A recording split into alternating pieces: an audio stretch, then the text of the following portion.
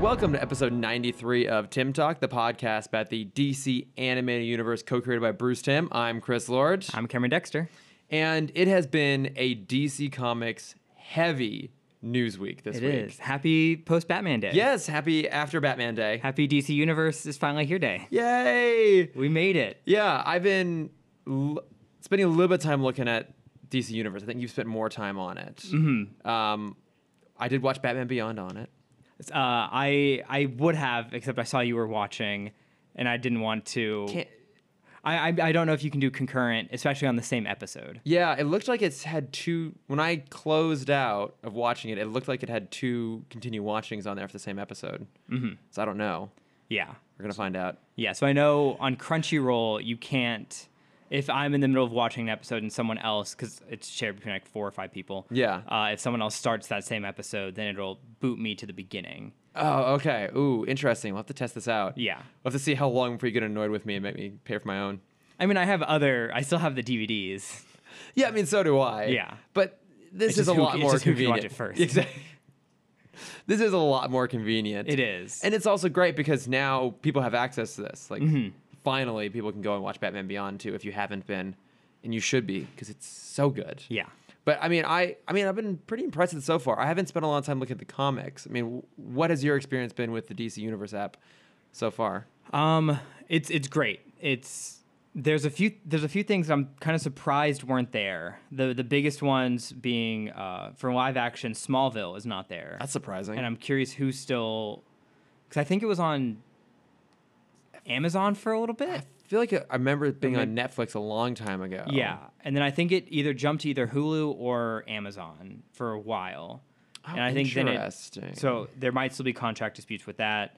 Green Lantern, the animated series, is not on there, which I find really interesting. Yeah. Actually, a lot of the more recent, minus Brave and the Bold. Brave and the Bold is there, and it's amazing. A lot of the more recent animated stuff is not there. Like, obviously, Teen Titans Go, I think, is still on... And that's on Hulu, I know right, that. yeah, so that's not going to be here for a while.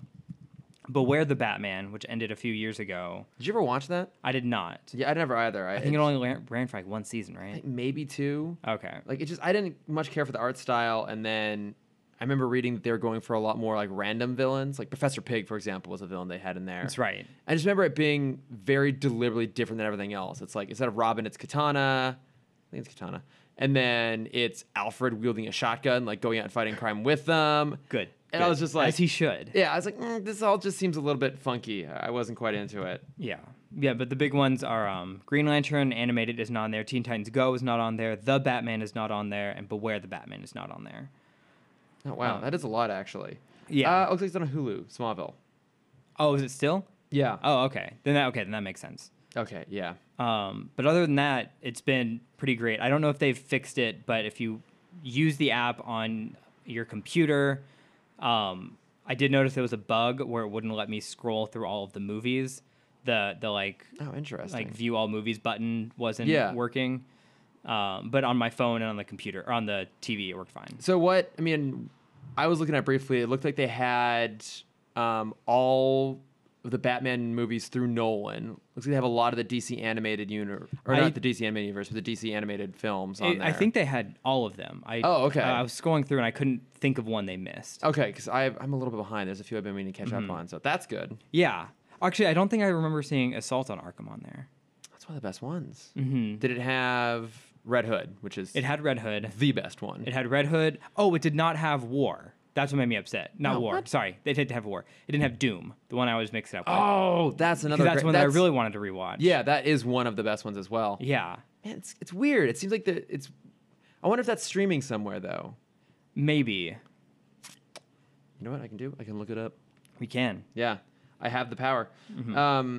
But then as for the comic side, that's what I find really interesting because they have a handful of stuff where it's full runs of like mini series. Okay. Like the Grayson series, I think, is all on there, and then the Red Robin series, which is a very weird series. I'm a little confused why of all comics that's the one they chose to Red go Robin with. of all things. Yeah, because did you ever read Red Robin?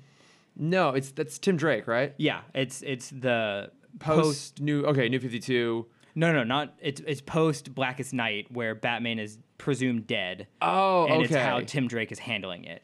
Oh, that would be really good then. It's a interesting story because it kind of follows him talking with the other Robins and all of them dealing with the loss of their mentor, and Tim just goes off the deep end and is like, fuck it, I'm gonna start killing people because obviously what Bruce is doing did not work. Shit. Yeah, and so he like starts using guns, and Dick comes in and tries to like talk him down, and then they get in a big fight.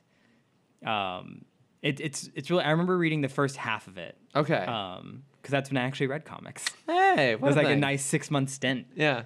But yeah, I'll probably go back and reread that. Oh, that's interesting. Because I feel like in the new, and I'm sure I'm wrong, but I feel like in New 52, or maybe since Rebirth, I feel like Tim Drake was now never an official Robin. Like he was always just Red interesting. Robin off on his own. I'm probably wrong about that. Okay. I don't know. My knowledge of the pre-New 52 stuff is actually pretty damn good, but as soon as I started rebooting the universe, I just got completely lost. Yeah. But then the other thing about the comics is, as you would kind of expect, it's a lot of starting points. Oh, okay. So the one that kind of was a little frustrating for me is Crisis of Infinite Earths, which is one of my favorite series. The one that kind of booted the whole multiverse idea. Yeah, that's the 80s, right? Yeah, 1985.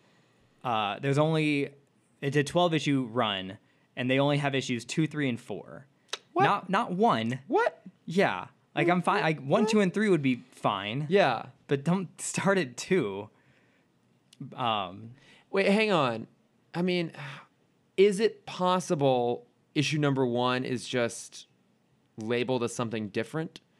So, for example, years ago, I was reading the Joss Whedon run on Astonishing X-Men. At the time, I downloaded them all on off the Marvel app, Comixology app, and I got to basically the end. I got to the end of the comics that were listed under that series, and then but there's still more to go. Where the hell is this? And the last issue or 2 was listed as giant size X-Men number something, which is Nintendo. I don't know. Maybe that's what's going on there. It could be because with the comics, it feels very disorganized right now. Okay. Like I just clicked the view all comics, and the closest comparison I can get is you just transferred your hard drive and you're re-uploading all of your music back to iTunes. Yeah. And none of it is synced up anymore. Oof. That's what it feels like with the comics. Okay. So it'll be you'll have 3 of the same, because it'll just show the comic cover. Mm-hmm. You have 3 of the same cover, all with different names under them. Fuck. And then there'll be repeats. I saw Insane Asylum, 4 Arkham Asylum. Yeah, 4 times, and it's all just 1 issue each. And I'm like, this feels very much like a very disorganized iTunes playlist. Okay, I'm gonna have to go play around with that a little bit and see what they have in there. I will say, if you are trying, because I made a favorites list just so I can get to the ones I want to read quickly. I would recommend, if you're trying to do that, open each of them in a different tab, because it's so hard to find where you were again when scrolling through. Go back from favorites back into the main thing. Yeah, because you can't,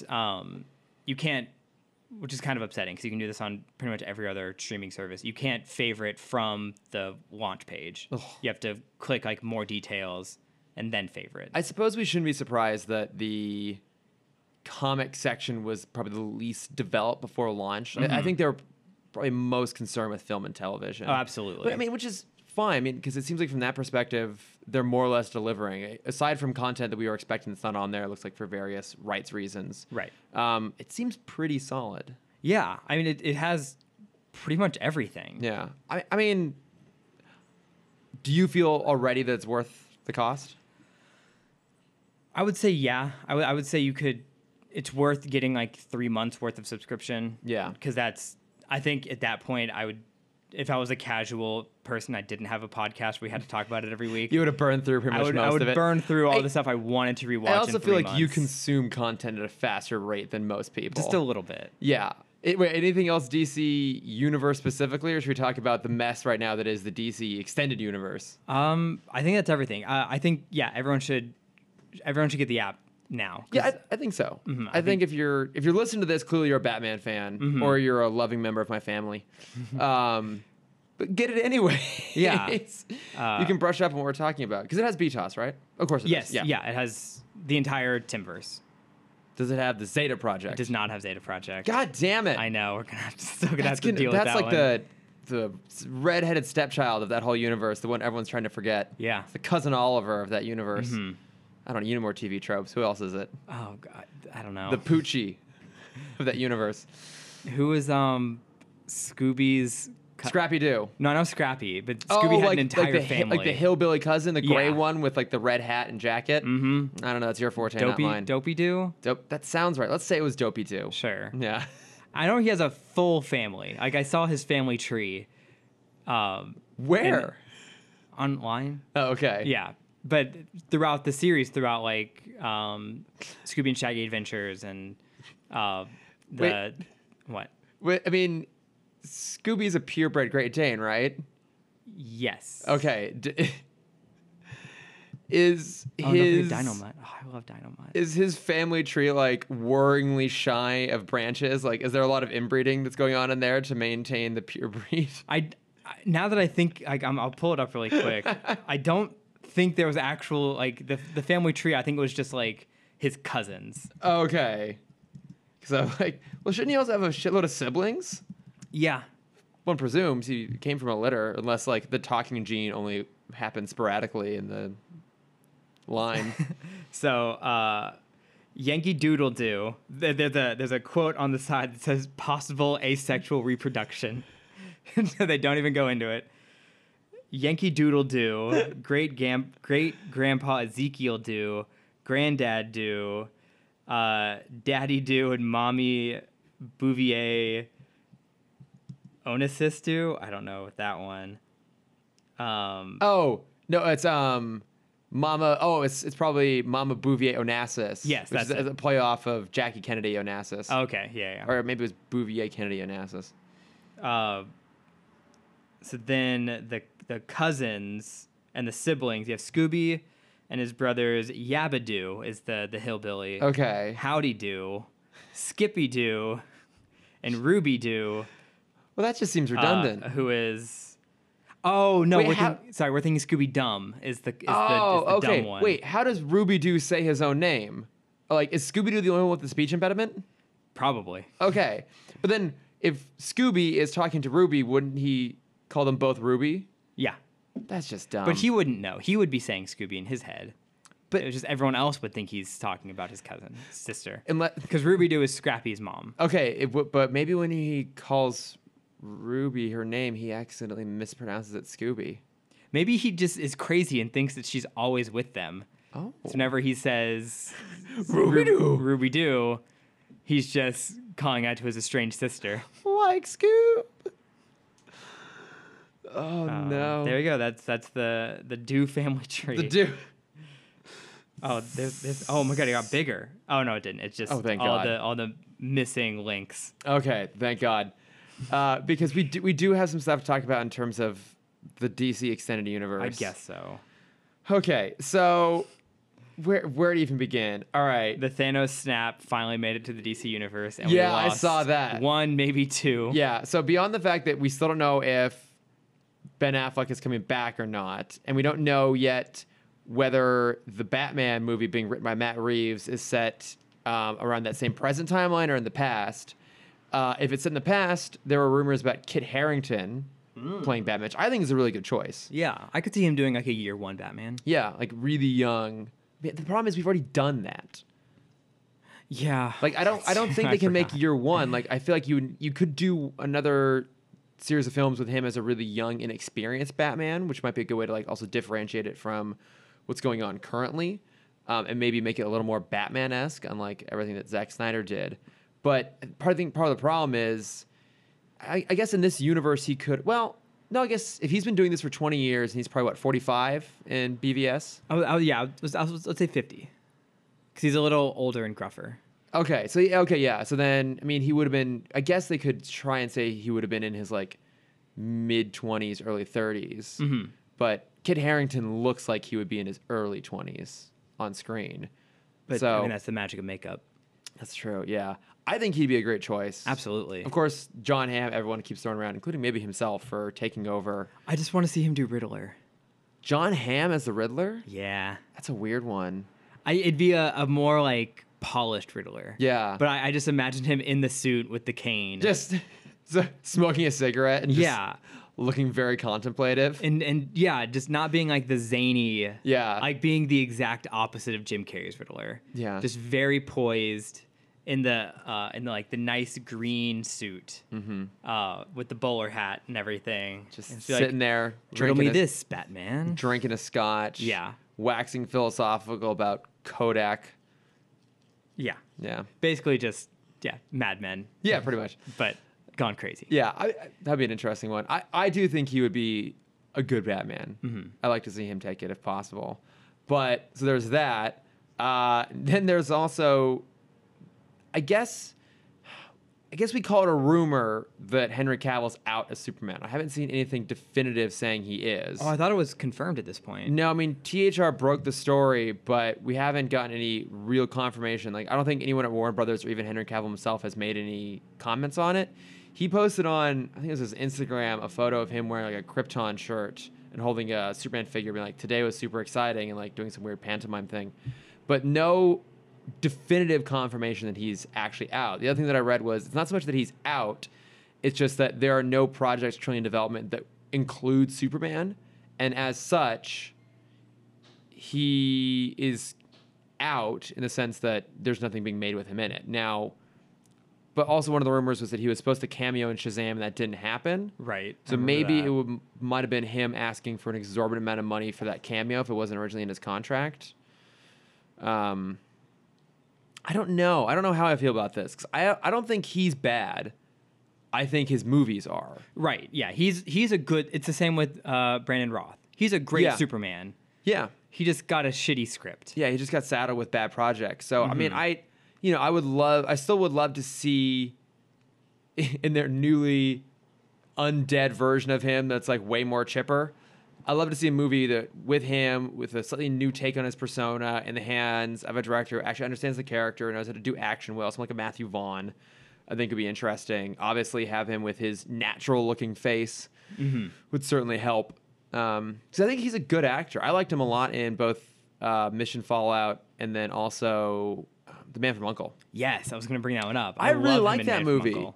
Like, I really like it. I get why it didn't do great, and I think it was a little bit saddled with trying to do an origin story. That Guy Ritchie? That was Guy Ritchie, yeah. Okay. But I thought it was a lot of fun, and I wanted to see another one. I'm like, okay, now that we've established these characters, can we just let them go and play and have a fun time? Has Guy Ritchie had a successful movie in the past 10 years? Ooh, God, I don't... Because I really love his style. So I think Sherlock Holmes, the that's first right. one, which Yeah. was 2009, I want to say, Somewhere around there. was his last big success. And I think since then he's been kind of aping his own style a little bit.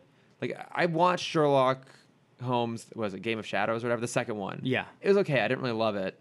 And then, did he do Rock and Rolla, I feel like, at one point? I don't know. Because I then- remember Sherlock Holmes 1 and 2. Yeah, Loved Man from U.N.C.L.E. Yeah, I liked it a lot. I didn't see King Arthur because it looked terrible. The more I sit on it, the more I like want to like that movie. Yeah. Just because, like, I mean, I brought it up 2 weeks ago, though, like, no one understands King Arthur anymore. And I just want a good King Arthur story. I know. I watched another really bad version the other day called Avalon High. And it was a decom that had slipped through my fingers a few years ago. My God, how's that possible? I know. But it's about a high school where all of the students are like reincarnated people from Camelot. Okay. Oh, Jesus. Yeah, and so the football team are the... So it's are Clone obviously- High, but King Yeah, Arthur. in I'm live out. action, yeah. I'm out. Yeah. It's not great. Okay, so his filmography. Lock, Stock, and Two Smoking Barrels in 1998. And then Snatch. Love Snatch. Madonna, What It Feels Like to Be a Girl. Feels Like for a Girl, which is a short, like a music video, obviously. Oh, he did one of my all-time favorite of the BMW films. Did you ever see any of those?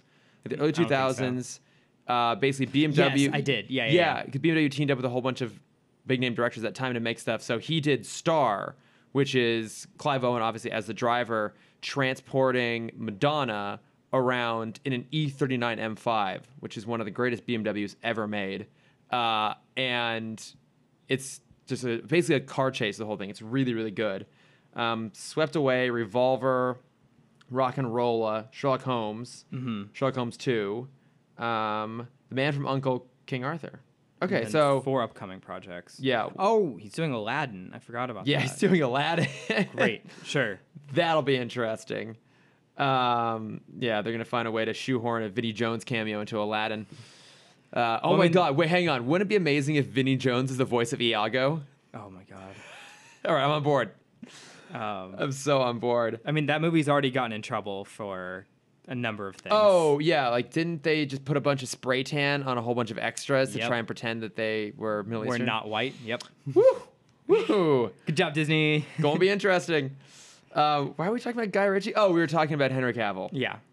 I don't know. I mean, the thing is, all this stuff we take with a grain of salt, right? Like, what does it fucking matter? It's all going to change. I think it was last week we were talking about Alec Baldwin being Thomas Wayne for 24 hours, right? Yep. It's just like they are clearly just throwing stuff at the wall. Here's what I think is happening over at DC. They have a 17-year-old kid who went to Comic-Con once. And he is the only one in charge of social media there. He's the intern. Yeah. They locked him in a closet, and no one is paying attention to what he's doing. So he is just writing basically his fan fiction for what the DC universe should be in his brain. Of like, oh yeah, Alec Baldwin, he's Thomas Wayne now. Yeah. And then he just posts it, and then it just takes however long for someone else at the company to be like, what? No.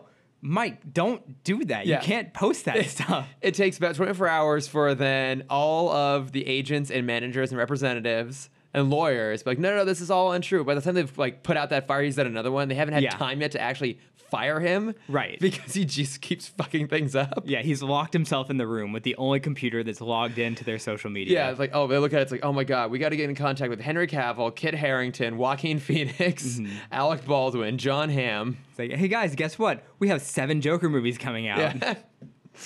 Actually, speaking of which, we just got the first official look of Joaquin Phoenix as Arthur Yeah. in the Joker film.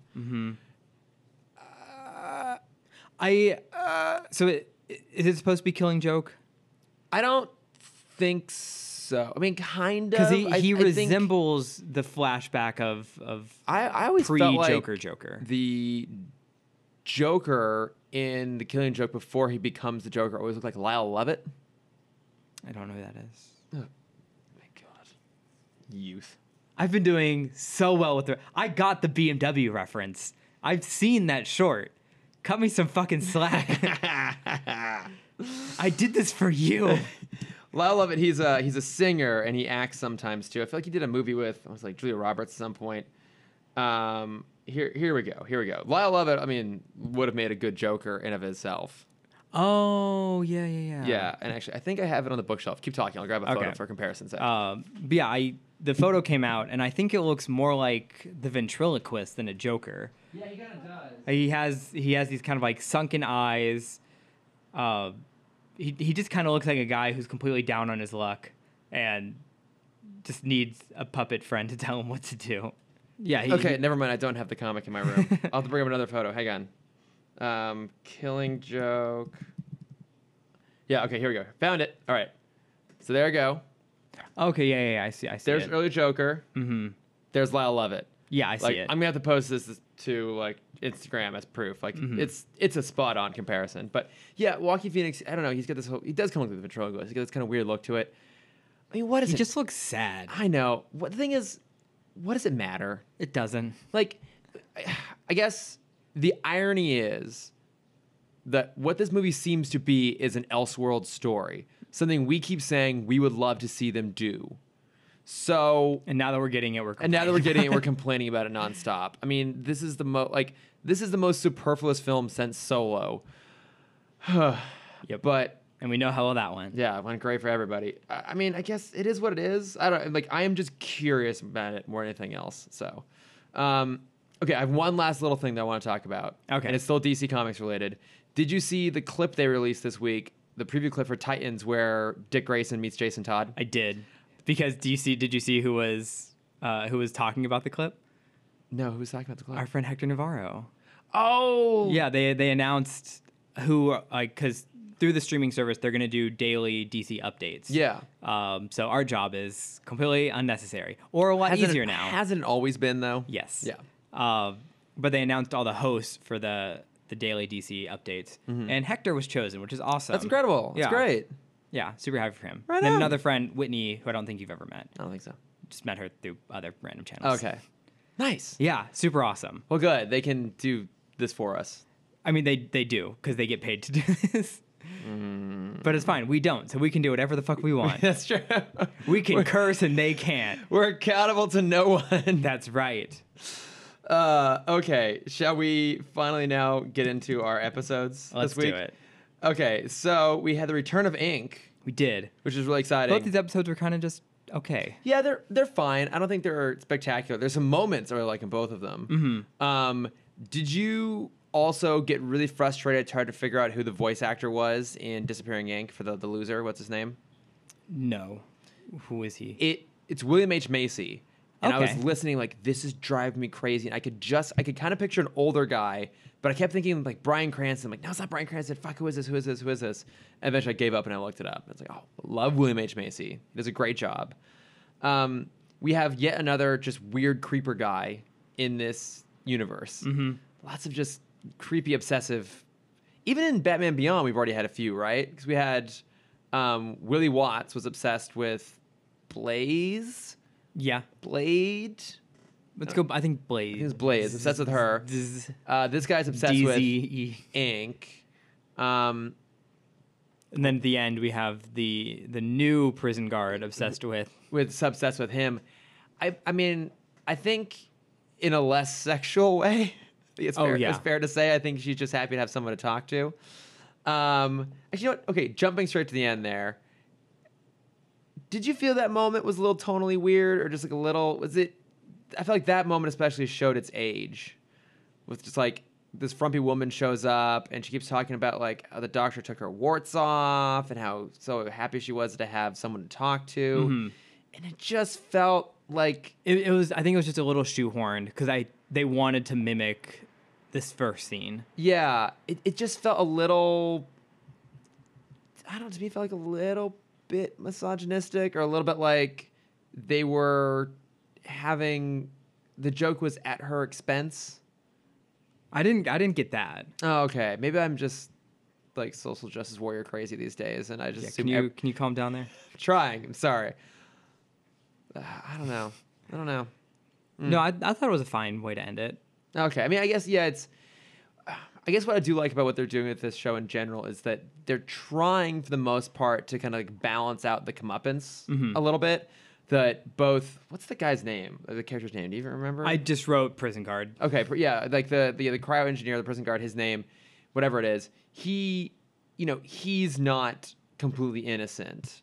Like, they definitely don't portray him in a purely positive light. He is a victim of the situation, but also he goes along with it and Yeah. is part of. Well, he caused the situation. That's true, he caused He's all the of one this. that unfroze her. And I guess he just did that to be vindictive, right? just be a Like, dick. Yeah, I don't think because he wasn't ever planning on seeing her again. He's just like, oh, guess what's gonna happen now, you guys. Mm-hmm. Yeah, I like that they made him kind of morally middle ground. Yeah, and until the end, where he's just like, "Oh, I did this because I want to be like you," Yeah, which I think that's what kind of came out of left field for me in this episode. a little bit. I wasn't sure. Because it started off as a romantic thing. Like he saw her as like someone to talk to, Yeah. someone he wanted to be with, and then she gets freed, Ink gets free, goes to his place, and he's still kind of wanting something like that. And she shuts him down real hard. Shuts him down, and then they go to the chemical plant, and he's like, "Oh no, I freed you because I wanted your ability." Yeah, that did come out of nowhere a little bit. Mm-hmm. I feel like they just had to go somewhere with it. They just needed to do something with him. Yeah, that's pretty gross when he It's disgusting. gets real weird and blobby, and it's Yeah. like, oh, I only got half the treatment. Oh, it's thoroughly disgusting. Yeah. Now, but I also like how they portray Ink here because she has her own agenda. Obviously, she's trying to like basically reconstitute herself because her DNA is breaking down. I thought it was weird. I'm very curious how her getting frozen fucked up her DNA. Well, I mean, she froze and then she broke into a million pieces. Yeah, but I mean, but she can pull herself back together like that. But like, I don't know how it messed up her DNA. Like, I can understand if the process that made her who she is then degrades her over time, which actually that's something that comes into, I think, in the show, but certainly in actually the comics came out afterwards. We actually had a whole backstory to Ink. Okay. Which is really interesting. That would make sense to me. Like her DNA is breaking down. This was, I think you're saying that because this was very much the Clayface episode retold. Yeah, that's basically true. To the point where she does the same move that Clayface does. Where trying she like grabs him yeah. and tries to suffocate him by putting Batman in herself. Absorbing him into her and like suffocating. Yeah. Yeah. Just the exact same thing that Clayface did. I guess it is the exact same plot line. Oh, and actually, no, hang on. Yeah, because there was that like that nurse who fell in love with Clayface, right? Wasn't that a thing at one point? Like it was, I want to say his first reappearance after his introduction, where he realizes that he can drink a chemical that makes him a little bit more solid, and there's a nurse who like falls in love with him and keeps going out and trying to get the chemicals. That sounds familiar. Yeah. Okay. I'm gonna look this up. I'm pretty sure that was a thing. Mm-hmm.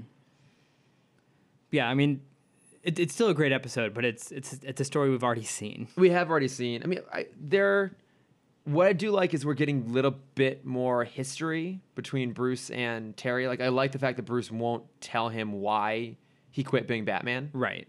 I mean, we know why with the gun. Mm-hmm. I'm curious, why do you think Bruce wouldn't tell him that? Do you think he's just like holding on to something just so he has something to hold on to? Or do you think there's a good reason for him not to tell Terry what happened? I think Bruce wants to hide the fact that Terry can't do this forever.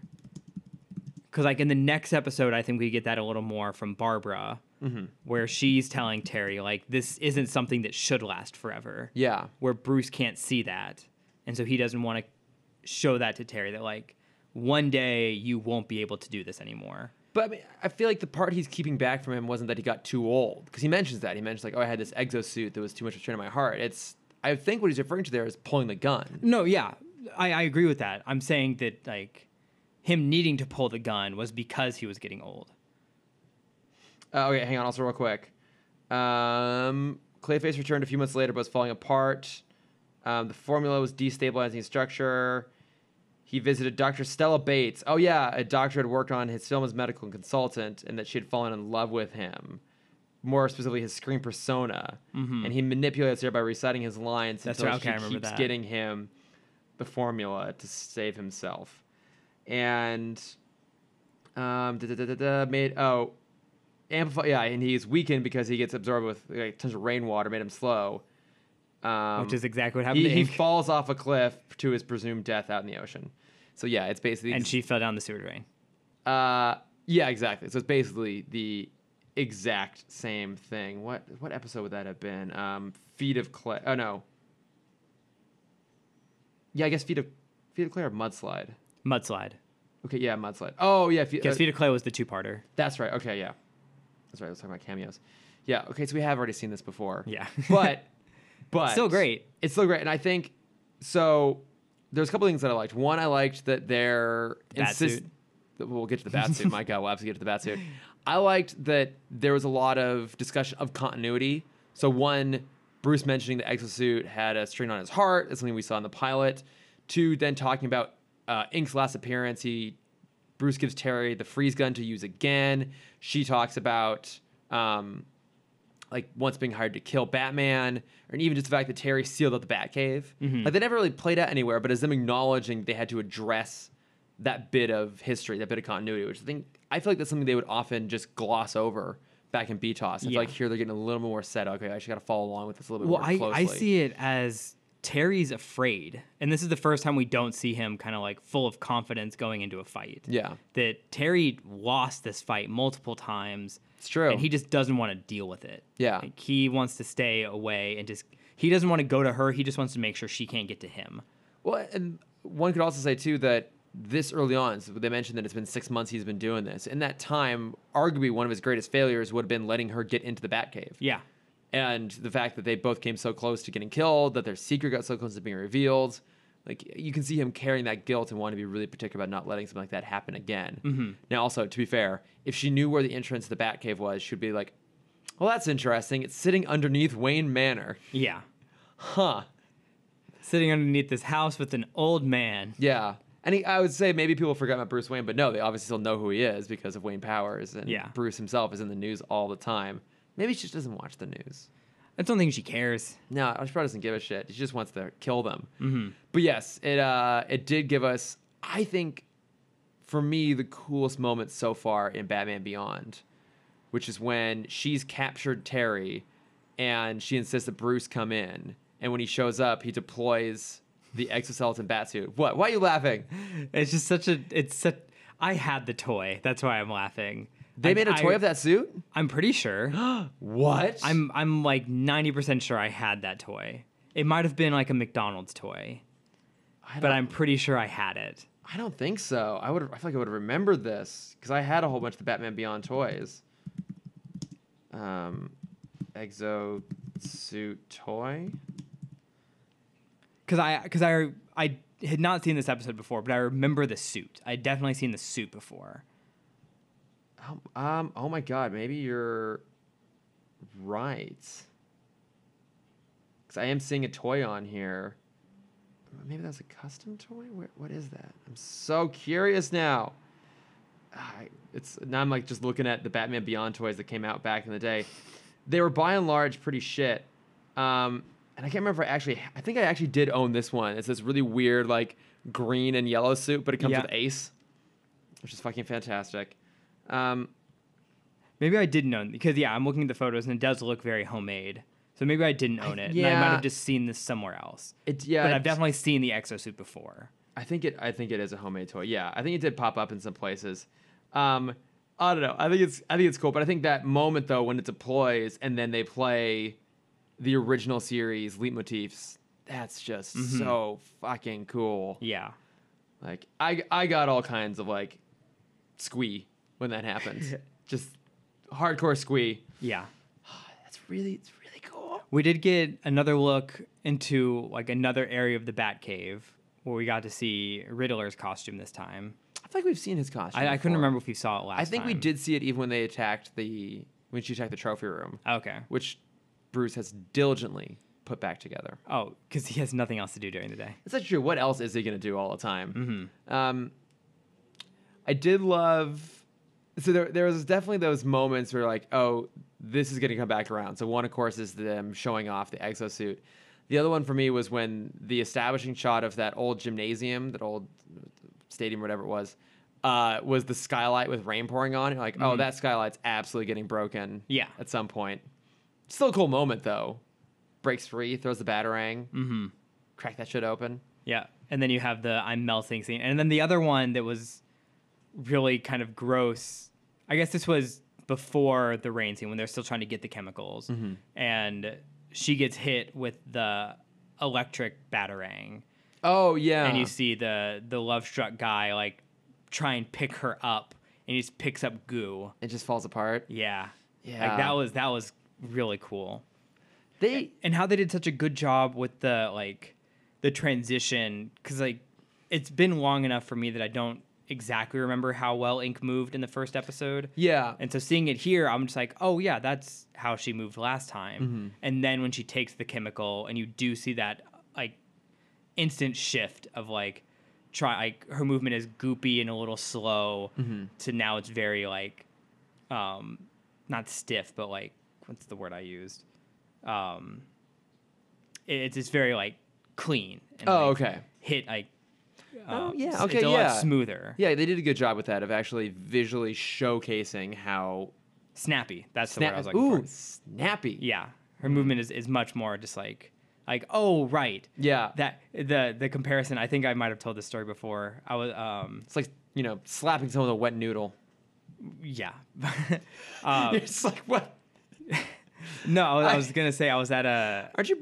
That could have been much worse. I was at a Disney event and it was a bunch of cast members, and then they were doing performances being judged by various people in the Disney community. One of which was the voice of Mickey Mouse. Oh, who's okay. a super cool guy.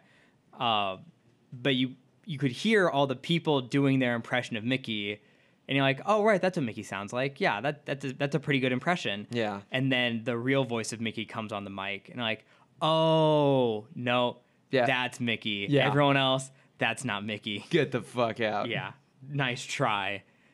Yeah, it's That's my comparison for the movement. I like it. Mm-hmm. Yeah, it's like movement for your ears. Sure, just how my memory works. What else do we want to talk about with this?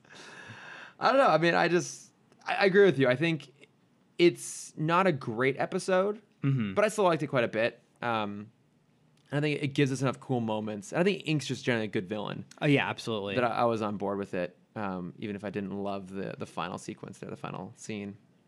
Yeah. So, I don't know. I mean, of these two, though, which was your preference as we move along to A Touch of Curare? Curare. I don't know. They were both. I think I liked the second one better because I liked hearing Barbara's side of everything. Yeah. I think that was definitely the strongest thing here. I think as a villain, Curare is interesting, if not great. I wanted to know what was under the mask I meant to look that up, what the deal was. because I wanted to, until Bruce later said like, "Oh, she's the best the society has." I didn't want to hear that. I wanted Curare to be like another 15-year-old, and this is her first kill. Oh, okay. Like she's an amateur. Yeah, That could have been an interesting way to go. because then you have another group of people who are better than her. Because if you say she's the best, now the entire society of assassins we know are less than Batman because Batman was equal to Curare. Yeah. What else I was trying to figure out was Never start at the top. Yeah, I start at the bottom. Start at the bottom. And then Let's Drake said it best. see. So she does have another appearance in Interesting. Final Cut, which I think is when the assassins like trying to hunt her down. I was trying to figure out too, is the Society of Assassins, if that's an offshoot of the League of Shadows. League of Assassins. Oh, yeah. I don't think so. Do we just a question about Batman Beyond in general? Does the League of Shadows still exist? Do we still have Talia and anyone? We learn more about what happens. Yes. Okay. We will learn more about what happens with Talia and Roz between. Oh, right. No, I remember. Okay. Yeah, I saw that part was spoiled for me already. Okay. Yeah. Yeah. It's weird. Yeah. I guess we'll save it. Yeah. We'll save it for later. But yeah, we do get more about what happened to the two of them. But I was looking up this Society of Assassins. I didn't see anything that explicitly said that it was related to the League of Assassins. So one presumes maybe it's an offshoot or its own thing. I also don't think we ever actually get a look at Curare's face. Because I was looking that up and like, oh, when she makes a reappearance, did we see it again? And I don't think so. But she definitely had some weird kind of Elephant Man thing going on, which was kind of bizarre. I just imagined it was kind of like luchador, not tradition, but like rules. No. What's the word I'm looking for? Where like if you're a luchador, you never reveal your face. Oh, I don't know. Sure. Honor. So this was like, I guess, a concept art released by the creators. I can post this too. But even this doesn't quite look like what we saw in the show. It kind of looked like she had a really tall, squared off forehead, and one eye looked kind of buggier than the other one. I don't remember even seeing the front of her face. You kind of saw it at a glance. Oh, I just wasn't paying that much attention. Yeah, because I'm like, we rewound it. Like, wait, do we see a lot of her? And we don't really get much of it. And she definitely had like bits of hair kind of hanging off, but it wasn't like a full head. So, yeah, I mean, I guess it's so interesting that they would have. What? I was thinking about luchadors still. And in the Jackie Chan Adventure series, there's El Toro Fuerte. Oh, yeah. And his line is always, El Toro Fuerte never reveals his face. And he never does, right? He does twice. Oh. because initially he has the ox talisman, which is why Yeah. he's such a good wrestler. And so, Where was the talisman? It was like embedded in the mask or something? Or yeah, where- embedded in his forehead. Okay. Uh, How did he have room in his forehead for that? no, it was exterior. Oh, like mounted on the outside? Mm-hmm. That seems dangerous. It's like a gym. Yeah. Yeah, but like that sort of thing will just get cracked open in the middle of a fight. Those talismans were big, Yeah, but hard to break. but they're like the size of a hockey puck. No, they're not that big. But they're like, No, because they fit in a kid's hand. yeah, I mean a hockey puck would fit in. No, but like this size hand, not like this size. But hand, even this size then, hand. they had to be a good at least what, like half an inch to an inch thick. Like you just had that Yeah. protruding off the top of your mask. I'm looking this up. How big are talismans? Yeah, like I'm looking up how big the talismans were. I'm gonna guess they were because the first one was found inside of a shield, and I'm gonna guess they're like 4 inches wide. Okay, I'm looking at El Toro Loco. Fuerte. Fuck it, whatever. Fuck you. That's El Pollo Loco. Okay. El Toro Fuerte. They're Yeah. pretty small. Yeah. I'm looking at a photo. Yeah, it's okay. It's like I guess they're not much bigger than like his eye, Yeah. but also like where is there room for that in a mask? I assumed it was just like glued to his forehead because his symbol was the ox, Yeah, it basically is. It doesn't look good though. and he was all powerful because he had the talisman. Yeah. I remember. Okay, yeah. You don't need to show me a photo. I have a very photogenic memory of this show. It does. I mean, it doesn't look great. It's a weird look. How would he? I don't know. Then his number one fan Paco, who apparently he just brings along with him wherever he goes. Yeah, that's not weird at all. No, Totally normal. because I forget most of the time that Paco is not related to El Toro Fuerte. He's just a fan. That's right. He's just along He's for the just a fan. just along for the ride. Yeah. That's weird, right? It's- Like it makes sense for Jade to be there because she's related to Jackie. Yeah. But Paco is just a fan. I mean, do they become like series regulars at some point? I feel like were they in a lot later on? Yeah, in season 3. So season 1 was Talisman, Talisman, season season 2 two was, was- the boxes. I thought that was the animals. No. Season 2 was the box because the talisman still existed. Season 3 was the animals. Okay. Because that's when the talismans break. Yeah. And they're trying to recreate them. Season 4 is the masks, which is my favorite season. Oh yeah, that's right. And then season 5 is oh god, who's the villain? Not Shinron. That's Dragon Ball Z. What's his name, Chris? I don't know. Yumo Guifai Fighty Sao? Yes, that. Oh my god, this is driving me crazy. I'm looking it up. It's the main villain's son from the future, comes back in time. Oh Jesus Christ. Yeah. And they kind of redo the second season where he's trying to get all the powers of his family members. Okay, Shendu. Shendu. Yeah, Shendu Jr. Oh my god. Oh wait, there's also like is Shendu Jr. Is he the wizard looking dude? No. Shendu Jr. was a That's- green dragon. That begins with an M, I want to say. There's Dylon Wong. Dylon Wong He's is- got like weird claws in his. Yes, so he was season 3. And then Terracudo was the villain. Season 4. I love Oh, that's a Terracudo. mess. Valmont was like the leader of the gangs. Hakfu. Yep, those were the Jesse and James. Oh, there are all these other sorcerers. That's right. I forgot. Okay, yeah, that's right. I forgot about Drago. Of course, it's Drago. Yeah. Being the son of Shendu. I forgot he came from the future. Jesus Christ. Yeah. Oh, there's like Queen of the Shadowcon, which takes over the girl. What's the girl's name again? Jade. Jade, thank you. Monkey King. Yep. Oh, I love Is this Monkey available King. somewhere? Can we go watch this? It was on Hulu for a little bit. I think they might have taken it off. Such a good show. Toru. though. Oh, I love Toru. And then who was the redheaded one? I mean, there was Vanessa Barone, who's No. blonde. Redhead villain. Monkey who- King? No, he would. Hakfu. Is it Hakfu? Yeah, it's Hakfu. Yeah, it looks like he's kind of got the Dragon Ball Z looking thing going on. Because he always says the name of his attack before he uses the attack. That's right. And it was always like an animal reference. So it's like What a clever.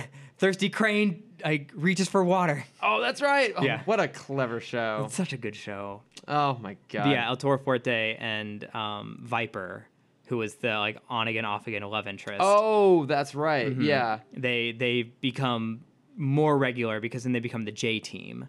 That's So right. it's Jackie. Well, because Toru, after season 1, I think, joins them, right, as a hero? He becomes a good guy. That's and right. He studies magic under Uncle. Oh, it's so good.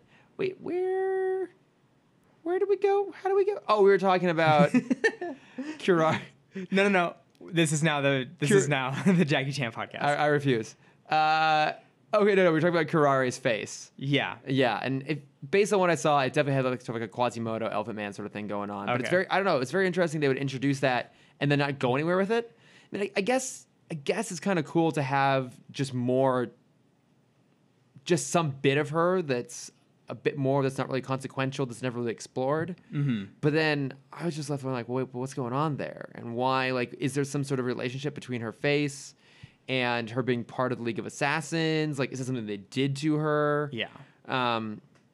Yeah, and I'm just, like, super curious about it. I don't know if we ever really get answers to it. Yeah, it was kind of an unnecessary thing. Yeah. And also, to your point, she's not that good, is she? Yeah. Like, Terry is a total amateur, and the GCPD are a bunch of bumblefucks. So, really, like, she's not that good. And also, how can you... So he first says that she's the best of them, but then he follows that up with, no one has ever failed. So how can you claim she's the best when everyone has a 100% record? I guess she's maybe killed more people. Sure. Or she's, like, killed even harder targets. I guess so. Yeah. Now, this also makes you wonder with the League of Assassins. I guess we kind of get to answer this at the end, is if they have a variety, or the Society of Assassins, a variety of... all swords. I think it looks like it's all swords based on that last little bit there, which I did love, actually, as like kind of a button on the end of the episode of her having escaped police custody and then being hunted by her former cohorts. Yeah. What surprised me is kind of their honor code as assassins. Because even if failing means death, pretty much, she was still not willing to attack anyone else besides Batman and her target. Well, okay, so I do have a point on that. Okay. Because... Because, like, what's stopping her from just blowing up the train? Well, what happens to all the cops that are on the train? So, okay, let's provide a little bit of context. The cops that are on the roof with magnetic shoes, Right, because like, what the fuck are you doing? A little bit of context here. So, she makes multiple attempts to kill Sam, who is Barbara Gordon's husband. And the DA. Also the DA. And he's going to testify, and so some gangster has hired Kurari to kill him. Yeah. That's all well covered. We'll talk more about the Barbara stuff in a hot second here. But, so she tries to kill him out in the park. That fails. She tries to kill him at his house, which is filled with GCPD Let's also officers. talk about how fucking nice that house is. I know, We'll get for into that like- in a minute. I mean, for a cop salary and a DA salary, that is like a palace. Do you think Bruce is still fronting some money that Barbara doesn't know about? I think she's too smart to let that happen. Yeah, that's and true. she wouldn't take it from him. That's the other thing, too. She would never, ever take money from him at this point. Yeah. But yeah, that was a a huge, nice huge... house. I mean, is it actually their house, or is it like a safe house they're keeping him in? If that's a safe house, then I want to be hunted constantly. Someone put a mark on me just so I can live there. Because you see, we see Gordon's house / apartment in BTOS, and it's Yeah, tiny. yeah. And then in Killing Joke, it's almost just an apartment. Yeah, but I mean, Jim Gordon's always been like pretty depressing guy, though. Yeah. His circumstances have never been grand. Mm-hmm. Yeah, it's a huge house, but so she tries to kill him there, and she is fooled by the oldest trick in the book, a wax statue of the target you're supposed to kill. Yep. I really, really loved. And then they are able to sneak Sam out of the city, and as they're bringing him back in, they bring him in on a metro train, an elevated train, which God, I love me some train action, some rooftop train fights. I'm all on board But for it. why the fuck do they have so many guards? There's like 6 in the train, Yeah, but then there's like a dozen on the roof. all with magnetic boots. Yeah. But so the thing is, she attacks the train and is constantly throwing guys off of it. Now, you and I loved We love some well-placed bushes. it's some strategically placed rooftop pools Shrubbery. and oversized bonsai trees to catch Yep. people.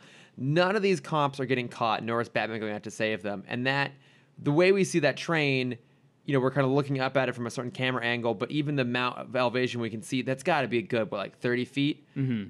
And then one presumes much, much more space below it. Are all those cops dead? Just from a Warner Brothers standpoint, I'm going to say no. But we don't see them get saved, which is something they used to explicitly do all the time. And they even now still do the Romano Groan. Yeah, the Romano Moan, Romano Groan, whatever. We see a lot of those still. I think they even had some in this episode. Mm-hmm. So I'm thinking they're all dead. I think they're all street pizza. Like, we know in this show they're okay killing people. They killed Terry's dad. They killed Mr. Fix. So Barbara. Yeah. Okay. So we should talk about Barbara because this episode is important because it does a lot. Mm-hmm. One, it finally gets Terry and Barbara to meet in the most appropriate context possible in the Batcave. Yeah. He figures out that she's Batgirl. That great moment where she's talking to Bruce and he's like, "Wait, what are you doing here? Why are you here?" And she starts looking at the suit. "Oh, I see you've repaired the bullet hole." It's like, "She's Batgirl. Yeah. You're Batgirl. She's Batgirl." Mm-hmm. It's just fun to see Terry like really just blown away. It's how a fan would react. Yeah, he's kind of fangirling. Yeah. Basically in that moment, and it's fun, especially contrasted with the reunion between Bruce and Barbara, mm-hmm. who have just such a complicated relationship at that point. Yeah, I forgot that they did date. Yeah, well, because this is where it's established. Yeah. Because when Terry and her go and get coffee, and she talks about Dick was tired of being in Bruce's shadow, so he left, and he was upset when I left, or I stayed behind. And she acknowledges, oh yeah, we dated. For that bat dick. Yeah, get that bat dick. Mm-hmm. Stayed behind with Bruce. And I did think that it was interesting that they tried to justify it, like, "Oh yeah, Dick and I dated in college, and then we never talked about it afterwards." Yeah, it was just a fling. Yeah, but I feel like even up through the new Batman Adventures, that's definitely still something that's at play. Yeah, a little bit. It makes sense when she is old. I mean, that makes sense. It's less creepy when she is older. But it's very creepy when we see it actually play out. Yeah, and Killing Joke. Oh, well, that's particularly egregious. Yeah. I'm even thinking of in Mr. the Batwoman. Oh, yeah. It's super awkward. Mm-hmm. Which, oh my God, it gets even worse when you think about the fact that the flashbacks of Return of the Joker, which you haven't seen, but you know roughly. I only know the Jason Todd part. Okay, but there are flashbacks in Return of the Joker that bring some closure to a lot of elements of the new Batman Adventures, and that by necessity would have had to have taken place after Mr. the Batwoman, which means that I guess they are still dating at that time. Yeah. Or they've broken up, but they're still doing a thing, but just like Bruce is so shitty to her in Mr. the Batwoman. It's just like, I honestly don't know why that's in there, because the whole rest of the movie is about him falling in love with Kathy Duquesne. Why not just take out the whole part about Barbara and Bruce being an item? Yeah. It's like, I feel like that was put in there just because it had been referenced. I don't know. I think it would have been better because I think it would have had like a high contrast with like, oh, me and Dick, it was puppy love. Yeah. But then I left him because I wanted Bruce, but Bruce was never open to me. Yeah. So like, if it was one-sided, I think that would have been okay. Because then that would have been like, oh, yeah, he's still very mean to her, but she's almost Stockholm Syndrome at that point. That just makes it worse. I feel like that's what the Killing Joke more or less kind of did too, right? She was obsessed with him. Yeah, I guess so. Yeah. Oh, And plus, let us just put this to bed. Dick Grayson is the hottest person in the DC universe. Yes. In all iterations of it. Any less than that is a huge step down, even if that person happens to be Bruce Wayne. Mm-hmm. I'm sorry, but no. You stick with Dick. Always. Yeah. If you taught me anything.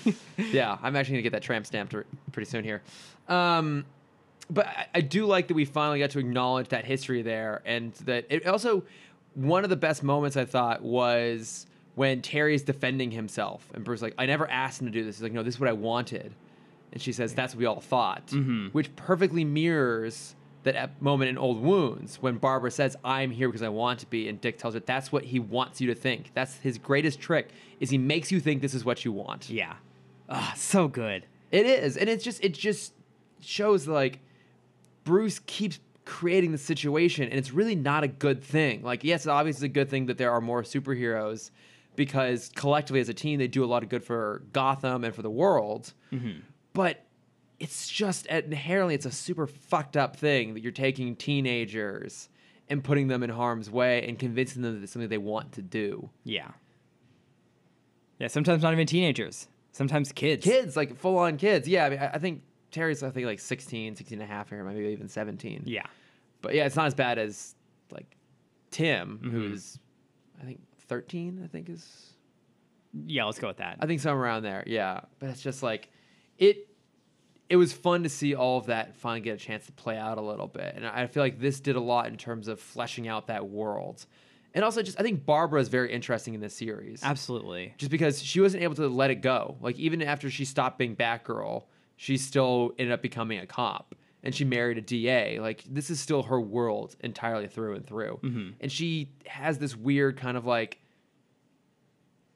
agnostic attitude towards there being a new Batman. She's kind of like, okay, well, I'm just going to let this happen, but don't get in my way. Yeah. Because even the police tend to shoot at him all the time. Both episodes, I feel like they put him in harm's way. They're like, they don't really want anything to do with him. And she always waits a few seconds to be like, and he's like, hey, guys, let's shoot someone else. She's like counting laser shots, like 1, 2, 3, 4, 5, 6. Okay, guys, 16, all right. 16 shots. 16.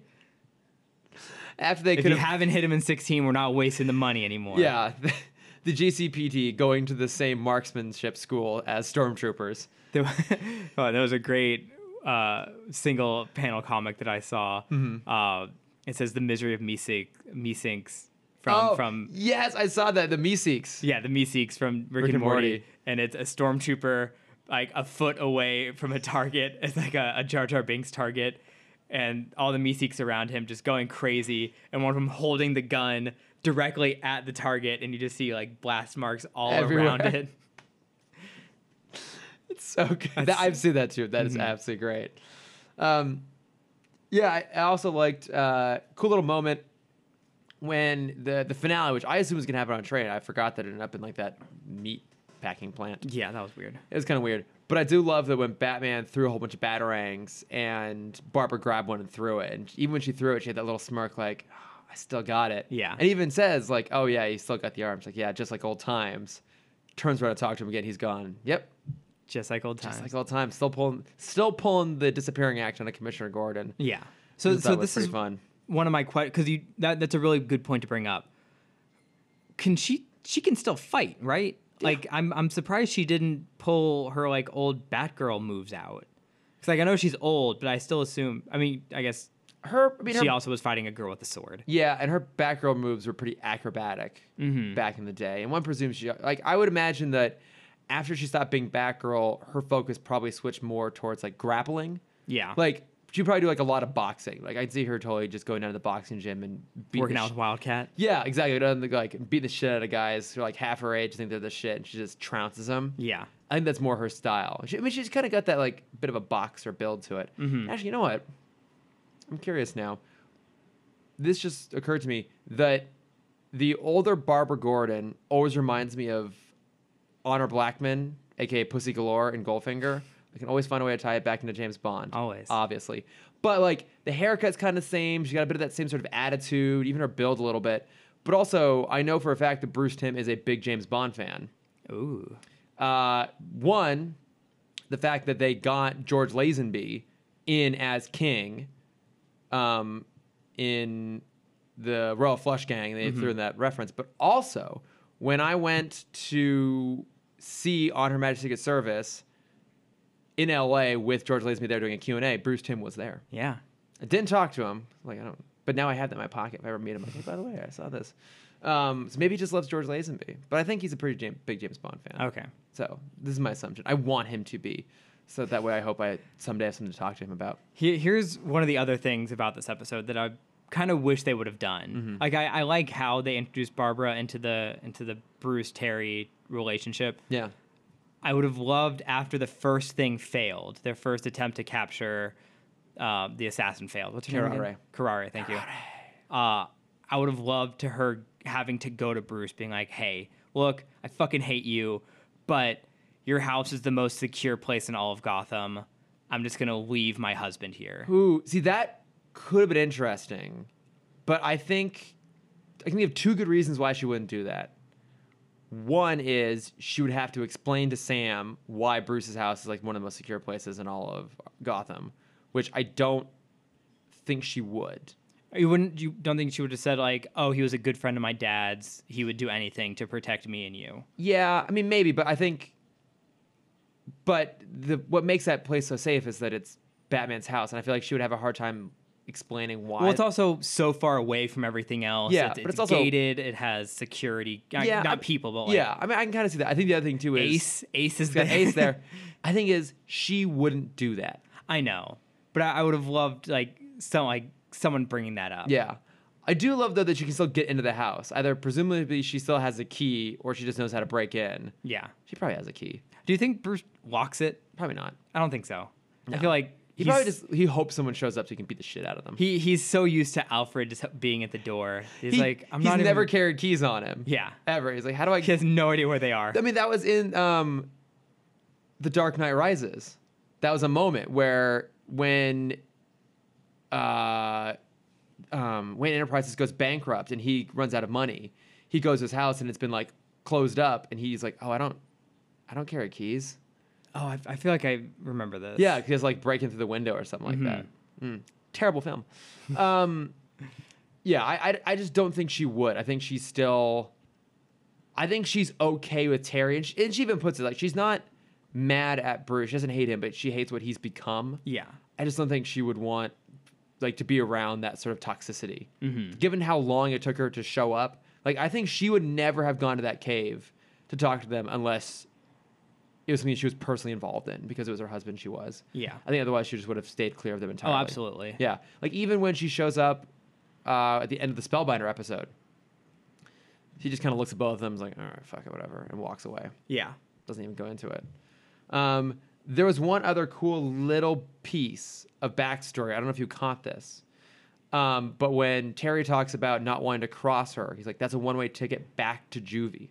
I don't know if you knew that he has like a history of having gone to juvie. This is the first time it's referenced. And it's actually, there's a whole episode about it later on. But Okay, I think you might have talked to me about it before. Okay. Because I brought up his anger issues in our first Batman Beyond episode. Yeah. I think you brought up that he went to juvie before for it. Yeah. I like that we're kind So of getting... thanks for the spoiler. Absolutely asshole. happy.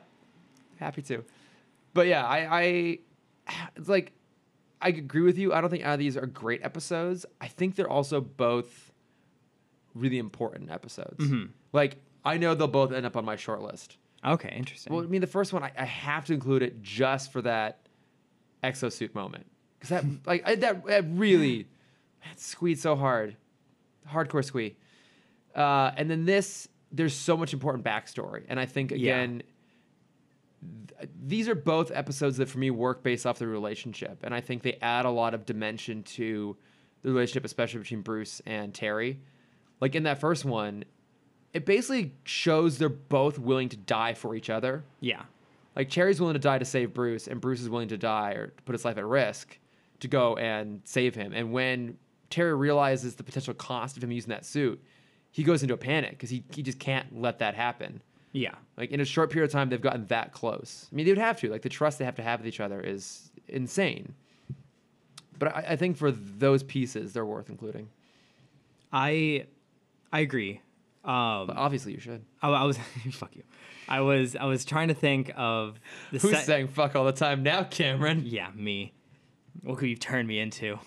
Well, I am the villain of the podcast. Yeah. It's well established. I just keep thinking of another random reference of the Samurai Jack episode where Jack fights the ninja, and it's the black and white fight scene. Oh, I've heard about this. Oh, again, so bummed it's not on Hulu. Yeah. I went to go watch it.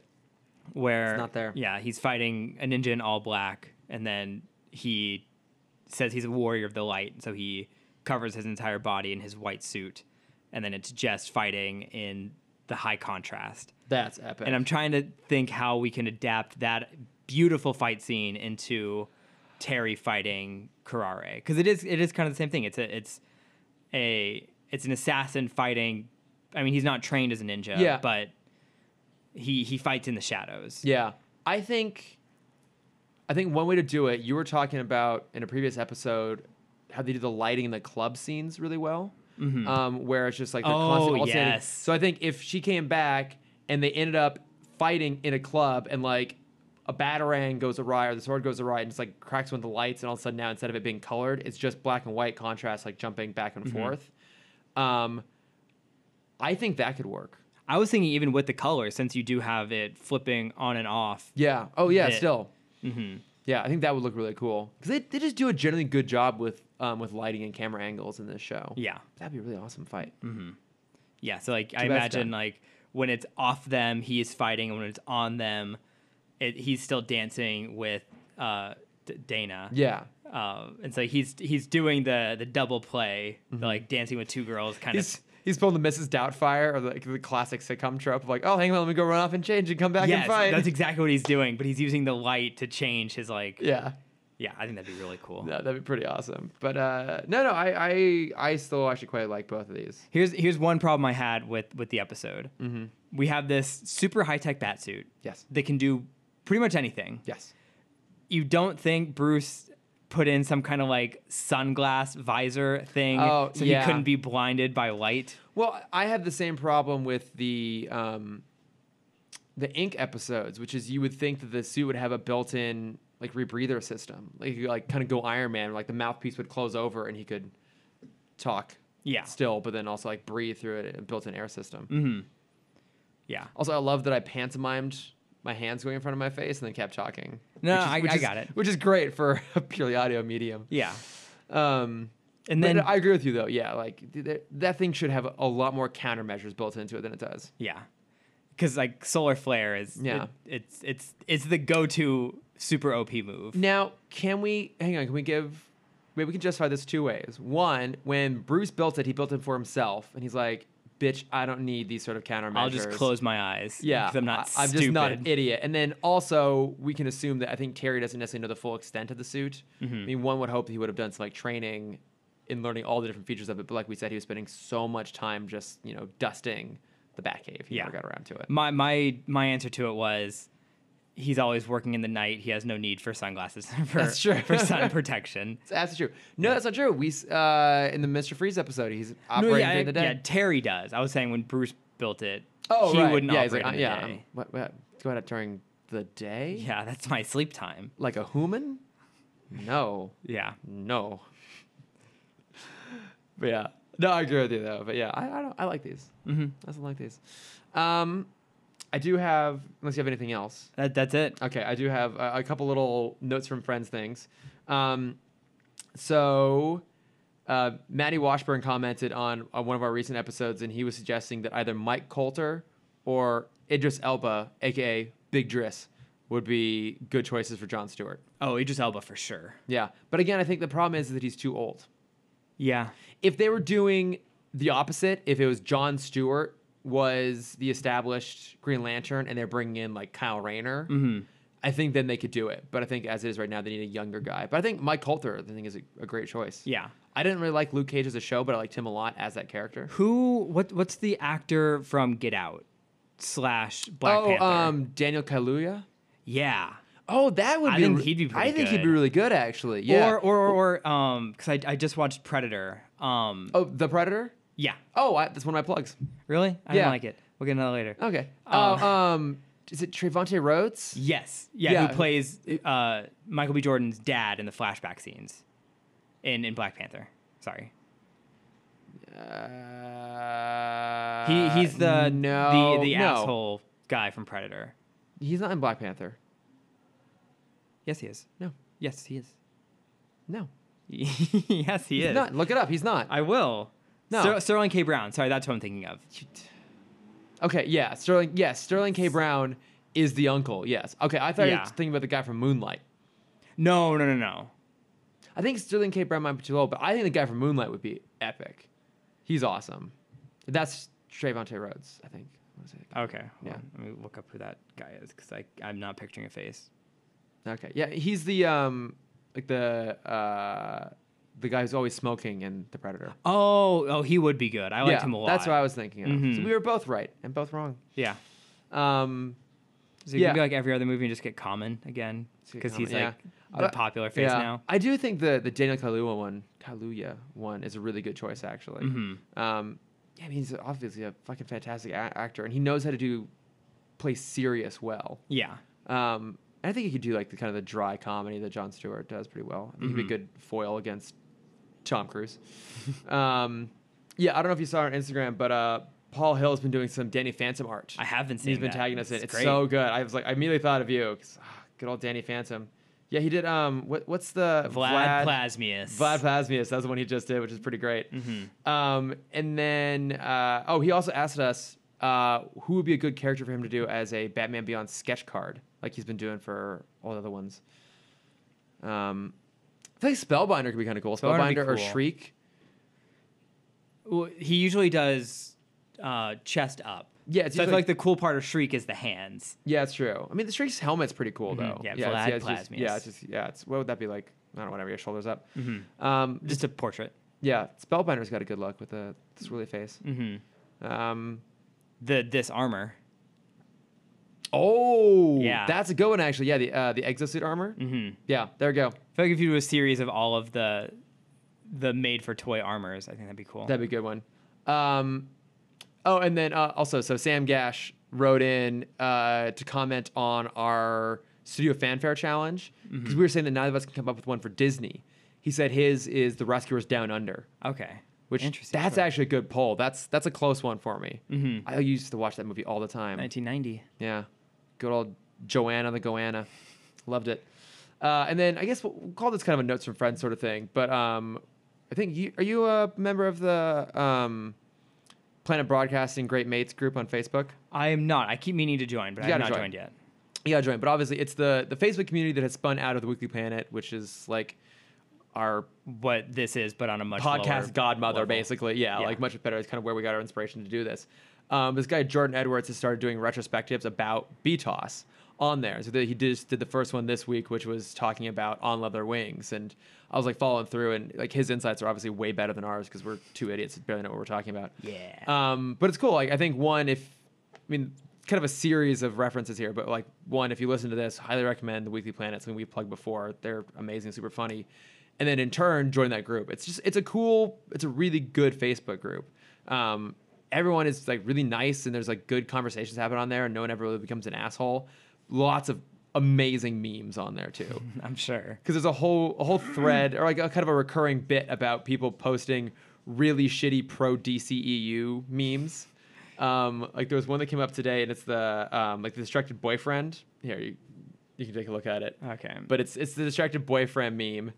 And so the distracted boyfriend is DC fans, and they're looking over at the hot girl who is labeled as Aquaman falling from the sky going, what does it say? My man. My man. And then the piss off girlfriend is 19 pretty good films with really great world building. Yeah. In reference to Marvel.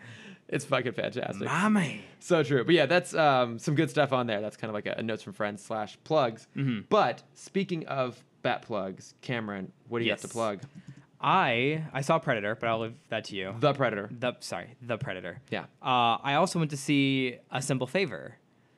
How was it? I'm really excited about that. It's good. It's I had a problem with it just because I've never seen two mystery movies so close together before. What was the other one you saw? Searching. Oh, And I like okay. Searching better than this. Okay. It's when I see a mystery movie like this, I like to be able to like guess the ending from what I know. And in this movie, they don't really give you the ability to do that. Okay, I don't want to know too much. So I'm really I'm trying to be as cryptic as possible. Yeah. Well, because what looked interesting to me was that it looked kind of like Gone Girl or The Girl on a Train. It's very much in those in but that stylish. World. It is very pretty. Like, it's funny thing is, it's Paul Feig. Yeah. Which I think it's been very interesting. They haven't been overly emphasizing that as part of the marketing. I think to not. I didn't even know that not, until his name popped up in the opening credits. Yeah. I'm like, what? No, Yeah. this is not Paul Feig. Well, because I think they didn't want to like bring along that sort of connotation, that sort of baggage. I think kind of in the same way when The Big Short came out, they weren't like from the director of Anchorman. Yeah. but it did look really cool. But also just Blake Lively's like Marlena Dietrich inspired she's suits, like fucking gorgeous in this movie. spirit animal right Yeah. there. She is like, her and Anna Kendrick are on just such. Sorry, Blake Lively is on such another level in this movie. Yeah. where she does it so well. Yeah, I mean, she is so unbelievably stunning, and Yeah. just the way that I want to watch it basically just for her outfits. And then my favorite part of the movie is, because I forgot she was even in this, Linda Cardellini is in the movie. I love her. And she plays this like super like tough, rugged, badass lesbian, fully tatted up, Oh my god, carries a giant like hunting knife around with her wherever she goes. I'm so on board. And I'm like, oh man, I love this woman. I've loved her since Scooby Doo, as I'm sure you have as well. Yeah. Oh, Freaks and Geeks, even before that. I didn't watch it when it aired, and I never actually finished it. I went down and watched it a Okay. few years ago. I liked it. I didn't love it. I just couldn't. I liked it. I got to finish that at some point. But yeah, Oh. I mean, I guess I watched like one episode back when it came on. I also just recently, because I've been falling asleep to Boy Meets World, I just recently rewatched her episode of Boy Meets World as Lauren. Lauren, that's right. Yeah, the controversial Lauren Such a good episode. swooping in for that kiss. Yeah. Mm. Stealing that Corey. Mm. It's so good. It's okay. I love her so much, and she's so different from her normal characters in this. Yeah, Like I've never seen her as a badass woman. yeah, And she does it. Oh, it's awesome. yeah. It's a good movie. She has a supporting role in one of Participants' movies coming out later in the year, Green Book, which I'll talk about when it actually comes out. Okay. That's when I'll probably plug that. But she's really good in that too. Yes. So, but Yeah. Everyone go see it. Like I would say if you have to pick one mystery film, I think Searching is a better story. But if you want something that's just like pure style, then go see Yeah, A Simple I Favor. definitely want to go see it sometime. This Either week. way, don't go see A Predator. It's The Predator. A Predator. The Predator. Okay, so to be fair, I got to see this for free Okay. because Jonathan, our good friend Jonathan of the podcast, of my other podcast, took me with me to a screening. Took Oh, me with nice. him to a screening, and I'm going to be honest, I had a lot of fun with it. I know that's like what you say. That's what I say all the time. when you're painting something with like damning with faint praise. Yeah. Yeah. My friend's version of that is it's colorful and ambitious, but I genuinely had a lot of fun with it. It is dumb. It is really dumb, and if you give it more than like a glancing thought, none of it holds together. Right. But I was just like, I was laughing through it. I thought the action sequences are pretty good. The dialogue was good. I liked the characters. I love Keegan-Michael Key. Yeah, I thought they were all great. I thought, I mean, because, you know, it's like the ragtag team of like crazies come together, but they're even like ragtaggier and crazier than normal. But they are all, I thought they were all given just enough and just given just enough to do and given just enough personality to not just like fall into really clunky tropes or to become annoying. Like I was always a little worried someone could become annoying, and it never did for me. Yeah, I agree And with like that. I think they're also like they're really well performed. Like Thomas Jane, Keegan-Michael Key, again, Trevante Rhodes. You know, even like Alfie Allen's really good in it. I was convinced that the Jangles or whatever, they got the long hair and beard. Okay. I was convinced that was Oh, the religious one. yeah. I Yeah. thought that was Logan Marshall Green, who was in Prometheus. He's like the boyfriend in Prometheus. Okay. He's like the poor man's Tom Hardy. Mm-hmm. It turns out that's not him. This is like the poor man's Tom Hardy. I was like, oh my god. C-string Tom Hardy. Yeah, there's like so many levels to this. But it was fun. It was Yeah. really fun. I thought Olivia Munn was okay. I was like, I know. I have such a soft spot for Olivia Munn just because like she was such an integral part of my nerd upbringing. yeah. And that- like she's fine. Like Yeah. what part of the reason I loved it too, not loved it, I really enjoyed it was every time they tried to offer up some sort of exposition to explain why something was going on, it was done in just a completely throwaway manner just to kind of like answer questions, keep the plot moving forward. Yeah. They didn't try to actually get serious and bog it down and all this sort of stuff. Not even a little bit. And I kind of liked that. I liked that it was like, this is necessary, but we're just going to like throw it out there real fast and move on. And Yeah. for me, it was mostly focused on playing with those characters and letting them just interact and do their own thing. And I thought, I enjoyed it. I did enjoy the Predator joke they told multiple times. Oh yeah, Predator Like, sounds They cooler. call him the Predator. Yeah. But he's a hunter. Yeah, no, we know, but Yeah, he's a sports hunter. yeah. Predator sounds cooler. Also, Sterling K. Brown is great in it. He's awesome. Yeah, he's such an asshole. He's really, really, and like he just it's surprising coming from him. Because I haven't watched This Is Us, and then I mean I know him from Black Panther. I feel like this is one of the things that I've seen him in. But this is like such an atypical character for him, but I loved it. Mm-hmm. I think Such a dickweed. One of the big reasons I didn't like this movie is like I love Olivia Munn, but I love Yvonne Strahovski.